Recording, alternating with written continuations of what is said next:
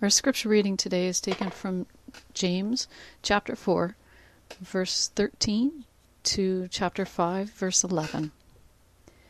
Come now, you who say, today or tomorrow we will go to such and such a town and spend a year there, doing business and making money. Yet you do not even know what tomorrow will bring. What is your life? For you are a mist that appears for a little while and then vanishes. Instead, you ought to say, if the Lord wishes, we will live and do this or that. As it is, you boast in your arrogance.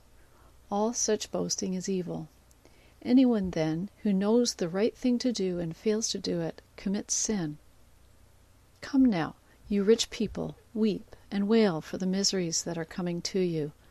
Your riches have rotted, and your clothes are moth-eaten. Your gold and silver have rusted, and their rust will be evidence against you, and it will eat your flesh like fire. You have laid up treasure for the last days. Listen, the wages of the laborers who mowed your fields, which you kept back by fraud, cry out, and the cries of the harvesters have reached the ears of the Lord of hosts. You have lived on the earth in luxury and in pleasure. You have fatted your hearts on a day of slaughter. You have condemned and murdered the righteous one who does not resist you. Be patient, therefore, beloved, until the coming of the Lord. The farmer waits for the precious crop from the earth, being patient with it until it receives the early and the late rains. You must be patient. Strengthen your hearts, for the coming of the Lord is near.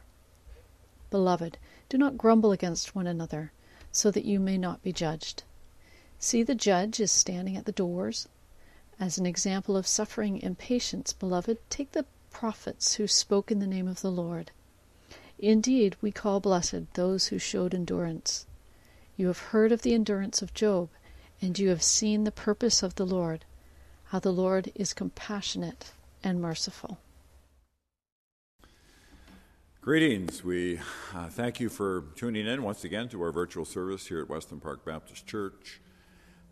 We've been looking at the book of James as a way of wisdom, and as we are drawing to a close to this book, we trust that we can still glean some good pieces from it that speak to our everyday life. I want to start with a quote from Martin Luther King Jr. He said these words, "So I say to you, seek God and discover Him and make Him a power in your life. Without Him, all of our efforts turn to ashes and our sunrises into darkest nights. Without Him, life is a meaningless drama with the decisive scenes missing. But with Him, we are able to rise from the fatigue of despair to the buoyancy of hope. With Him, we are able to rise from the midnight of desperation to the daybreak of joy. St. Augustine was right. We were made for God, and we will be restless until we find rest in Him." Last week, we talked about God as a God who is always coming to us. He comes to us in the incarnation. He just keeps coming to us through His Holy Spirit, and all of our situations, each day to day, God is with us. And the invitation for us is to open our hearts to the God who comes to us. And so Martin Luther King Jr. here is saying that our fundamental reason for existence is to essentially discover God and to come into relationship with Him. So that if we show up, God shows up. We will discover Him. And so we carry on with that idea. How do we discover God? How do we open our hearts to Him? What is James saying to those issues? So that we might really come into a relationship and find the fundamental calling for our lives. So that's where we're headed here as we move to an end in the book of James. So we begin with these words from the end of chapter 4. "Come now, you who say, today or tomorrow we will go to such and such a town and spend a year there, doing business and making money. Yet you do not even know what tomorrow will bring," James says. "What is your life? for you are a mist that appears for a little while and then vanishes. So the invitation is to look to God and to trust in God and to keep him the center of all we're about. So it's an invitation to a holistic way of living. It's not about precluding God from all of our planning. It's not meaning we don't think about what's to come. We like to plan ahead. We like to see, okay, next year maybe we'll go and we'll visit such a place, and that's an aspiration. So James is not saying don't do that, but don't separate the parts of your lives into the private, into the public, your parts with God and those other parts that aren't with God, so that he's not in all that we do. So we're not to exclude God. That's what James is saying. So the example here is excluding him from business, from perhaps economic questions, money issues, living in a secular world. We're not to limit God, but to live an integrated life where God is in all that we say and do. That's the invitation that James is saying. So don't say, tomorrow I'm going to do this, or next year I'm going to do this, and it's all based on who I am and what I want, and I'm not thinking about where God is in my life at all, or my family, my church. It's just me. James is saying that's the kind of thinking and actions that will get us in trouble. So not excluding God. So he says in verse 15, rather you ought to say, if the Lord wishes, we will live and do this or that. It's keeping mindful that we live our lives with God in all we say and do in a holistic, integrated manner. That's really what this end of chapter 4 is about. To keep God central, James is saying. So not to exclude God from any part of our day-to-day agenda. God is our partner. He's with us. To keep God a friend. Last week we looked at God being a friend of ours. Abraham is cited as a friend. Other places in Scripture, Moses is a friend. David's a friend. We are also invited to be friends. And we're invited to do that in our day-to-day.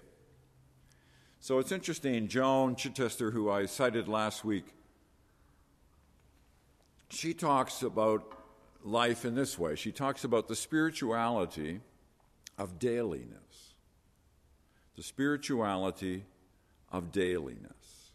Meaning, being with God in our day-to-day. In fact, she says that in terms of our spiritual journey, the crises in our lives are not really the main issues.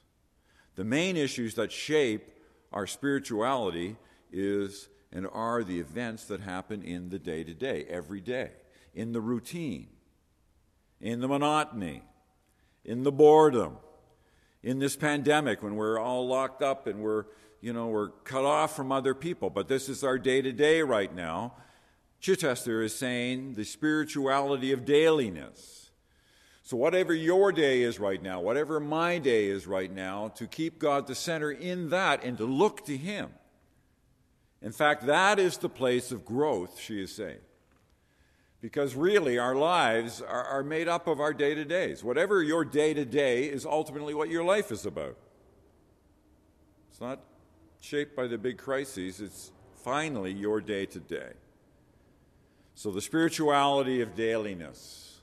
Do not exclude God, James is saying, but keep him centered in all that you say and do. That's his beginning word to the church in Jerusalem at this point. That life is a gift, to receive it as a gift, to not become boastful, to not become arrogant, he says in verse 16, but to look to God, go through your day with him, in relationship, trusting in him. So an integrated, holistic response. That's the first big piece. James then goes on and he says, come now, you rich people, weep and wail for the miseries that are coming to you. Your riches have rotted and your clothes are moth-eaten. Your gold and silver have rusted, and their rust will be evidence against you, and it will eat your flesh like fire. You have laid up treasure for the last days.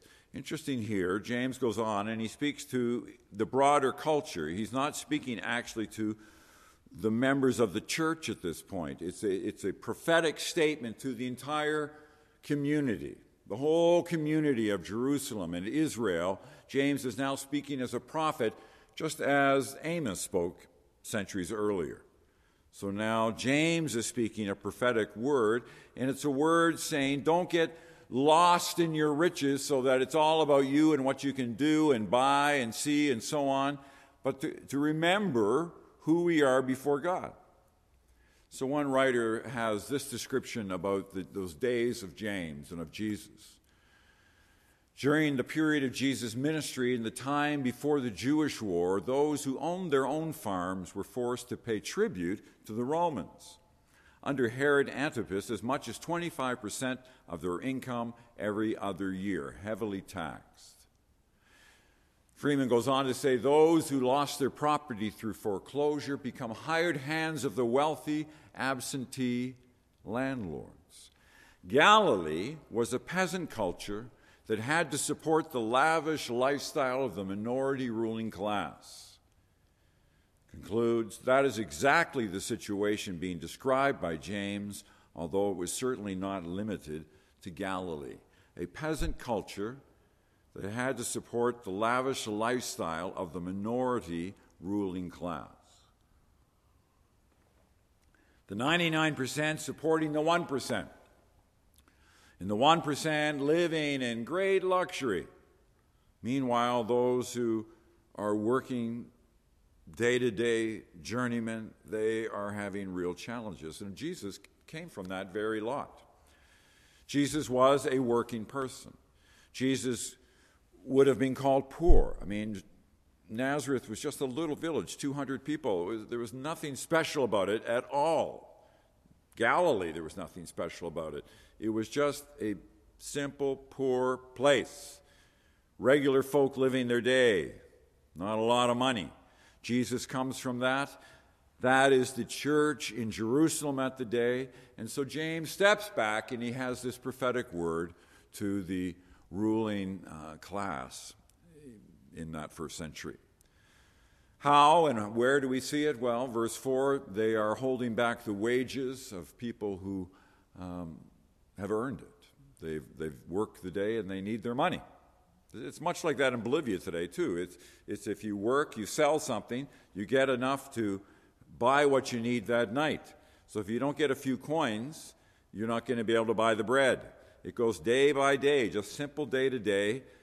The ruling class here are said and told that they are holding back the wages of those who have earned it, number one. And secondly, in verse 5, they're opulent living.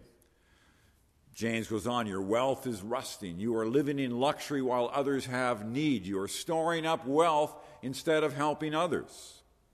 That was definitely a no-no in terms of the prophets. If you are storing up your gold bars higher and higher and higher, meanwhile all your neighbors have needs, then you are not functioning as the way you are called to do in the community. The rich are to help take care of those who are in need, not store up all their wealth. So that idea, which people do today, was not accepted in the first century in Palestine. If you are rich, then you help out. But these people are being critiqued because they're not. So this statement here in the beginning of chapter 5 is not a statement directly to the church, because the church folk didn't have a lot of wealth. Nevertheless, we're not to ignore the text. So what is there in chapter 5, verses 1 to 6, that can speak to us today? So it's not directed to us immediately, but we hear the spirit of it. So what does it say to us in our own reality? Are there any ways that I'm engaging in my behavior that puts others down or oppresses others? Am I doing all I can to help others? Does my lifestyle hurt people in the day-to-day, even in a way that I'm not aware of? And certainly in our buying practices, we should be aware of that. How does my purchase, what's the end game on that? How does that impact the other person? So we need to sit with it. We don't necessarily feel that we are wealthy by any means, but my use of money, not just money, but my spirit and my actions, am I oppressing anyone else. In our day, there's much discussion about oppression, and it's legitimate. And so how am I part of that in any way, wherever that is seen? So James speaks to this second issue. So we are to be a holistic culture in Christ, but we are also to be a just community in Christ, not unjust. Second piece. That leads us to the third piece, and I would say this is really the core that I want to talk about today. So James says in the last unit, verses 7 through to 12, here's part of it: "Be patient, therefore, beloved, until the coming of the Lord. The farmer waits for the precious crop from the earth, being patient with it until it receives the early and the late rains. You also must be patient. Strengthen your hearts, for the coming of the Lord is near." So thirdly, we are to have a steadfast discipleship. And the first characteristic of this is the word patience. And so if you just take the time to read verses 7 to 11, you'll note that the word patience is repeated 4 different times. We see it in verse 7 twice, in verse 8, and verse 10. Patience. We are called to be a patient community. We are called to be patient persons of faith as we know Jesus. Patience is to persevere. It's to engage in our daily spirituality, one step at a time, looking to God. So it's not passive resignation, but James says it's like the prophets. It's like Job. It's maintaining a walk, a journey with Christ, to keep persevering in the Lord. So patience is that idea. And so for us, as we know our Trinitarian God, to be open to the Father's work in us, to recognize God as our God, the Father, our parent, to recognize Christ as the Son, who is the incarnation of God's presence with us, to recognize that reality. And then thirdly, the Holy Spirit. The Holy Spirit is the communication of God's love of the Father and Son to us. So we are never alone. Father, Son, Spirit are with us. And because of that Trinitarian presence of God the unity and God the Trinity walking with us, then we can persevere. That's what James is really saying. At the same time, patience, we know, shares the root with suffering. So pati, patience, is suffering. And if we are called to patience, then there's probably some element where, we have to persevere in that day-to-day, that dailiness spirituality that the writer speaks of. That's hard. That's a grind. And so patience can have this aspect of suffering.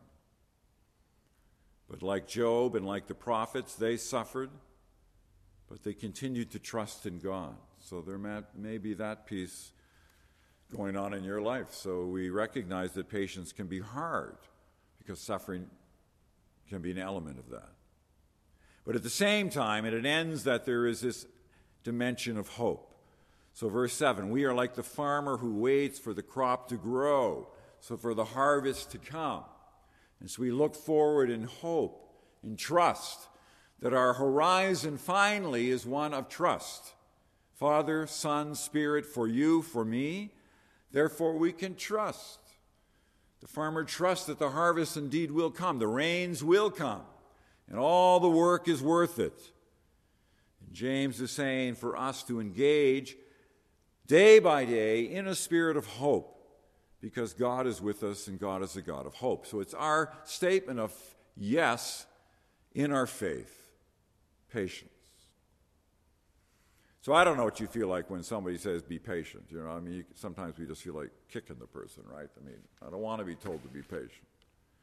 Nevertheless, James is saying that's our invitation, to live in hope. To not live as Debbie Downer, as to be always negative. And that leads us to the second characteristic, because it's one of grumbling. Note in verse 9, beloved, do not grumble against one another, so that you may not be judged. See, the judge is standing at the doors. So note, beloved, this means James is speaking to the church. He's now left the rich outsiders, and now he's speaking inside. Church family, be patient. Church family, do not grumble against one another. So it's in-house language. And we can find ourselves grumbling and complaining and being negative even with our brothers and sisters in Christ. You spend a lot of time with people, then people rub each other, we can fall into grumbling. Now, of course, that was the besetting sin of Israel. They were complainers, they were grumbling. And God, after a while, was not very happy about it. And so for us, we are to have this characteristic of patience, but it's also to be seen in not grumbling, not complaining, not going negative. We all recognize that life is hard. Your life's hard, my life is hard. We all have those elements, but that doesn't give us a right to just complain. You can complain on your own, by yourself, great. But when you're with your family, when you're with others, when you're in the body of Christ, that's not our invitation. Because when we do that, we are not recognizing the goodness of God. Note how it ends in verse 11, where James calls God both compassionate and merciful. You have seen the purpose of the Lord, how the Lord is compassionate and merciful, which means God is good. So if we always go around complaining and are negative, then we are saying, I don't see the goodness of God. I don't see the God of mercy. And because of that, then I have a right to complain. But James is saying, if you lift up your eyes, if I lift up my eyes, we'll have hope and trust in God, who is a good God for you and for me. So not to be complaining, not to be grumbling. So how do we hear that? How do we receive that? We're all having our challenges in these days, and they're real. But that doesn't mean we just have a freedom to complain and judge one another. That's not the case. And then thirdly, James talks to us and wants us to strengthen our hearts. You also must be patient. Strengthen your hearts, for the coming of the Lord is near. To strengthen can be to steady, to be establish. It's to double down on our commitment to know God, to be single-minded, and to look to Him, to strengthen your heart. Have a single-minded focus on God. Strengthen your heart. A holistic discipleship where we keep looking to Him, keep trusting in Him. So how can you strengthen your heart? What does that even mean for you? Strengthen your heart. Well, what part of your heart? Your commitment, your love, your kindness, your mercy. Strengthen your heart. Perseverance. Steady your heart. Establish your heart. Different translations. To recognize the power of our heart to keep saying yes. Last week we showed this mind map, and it centered on the word humble or humility. And if we, instead of had humility there, had patience there, not grumbling, then how do we bring these facets together so that we are patient and not grumbling, submitting, resisting the devil, draw near to God, cleanse, purify, lament? How do we bring all those things together? It's a mind map. It's actually a good journaling experience. I used to do it with my students. You just get a clean piece of paper, and you have some issue, and you just start drawing lines out and circles of what ideas come to mind. And the idea is, as you see that in a new way, maybe something percolates and you get a bit of clarity. So hence the idea of a mind map. James 4, 7, and 8 says, say no, be patient. Say yes, draw close to God. And then verse 8, stay focused, single-minded on God. Keep going with Him. Keep trusting in Him. So in summary, James is saying we have a holistic discipleship. That's the invitation. A just discipleship. How do I practice justice in my day-to-day? And then finally, a patient and steadfast discipleship. So it's a very practical movement as James starts going towards concluding the letter. Holistic, just, patient, that's our invitation. So we go back to our opening quote with Martin Luther King. He says, "So I say to you, seek God and discover him and make him a power in your life. Without him, all of our efforts turn to ashes and our sunrises into darkest nights. Without him, life is a meaningless drama with the decisive scenes missing. But with him, we are able to rise from the fatigue of despair to the buoyancy of hope. With him, we are able to rise from the midnight of desperation to the daybreak of joy. St. Augustine was right. We were made for God, and we will be restless until we find rest in him." How do we move from darkness to light? How do we move from discouragement to joy? I don't know if you ever saw the film on Martin Luther King. It was just out a couple of years ago, a very fine movie of him and the walk to Selma when they were protesting and they were speaking to the issues of justice and freedom from oppression. And so it centers on that day in Selma when they are crossing the bridge and what was going to be the response of the police to that situation. And so King was very concerned about this, and he didn't know what the response was going to be. And in fact, he anticipated that there would be lots of violence. And the night before, he's very concerned, and he goes to the phone and he calls his sister Mahalia Jackson, who's a singer, wonderful singer of the day. And King says, "I need to be encouraged. I'm discouraged." And Mahalia just starts singing. And she just starts singing into that telephone that God is with him, that he is there. He is his strength. Just sings a song. And that's the end of it. So, what are the practices that will keep us living in hope? How do we dig down into that reality of our spirituality of dailiness so that we have hope, faith, love, joy, the fruit of the Spirit, instead of focusing on negativity, complaint, grumbling, thinking badly of one another? That's the invitation here. So I pray that through this week, whatever way we can, that we will look to God as our hope, our strength, be patient in him, be hopeful in him, even joyful in him, as we say yes to the Father, Son, Spirit.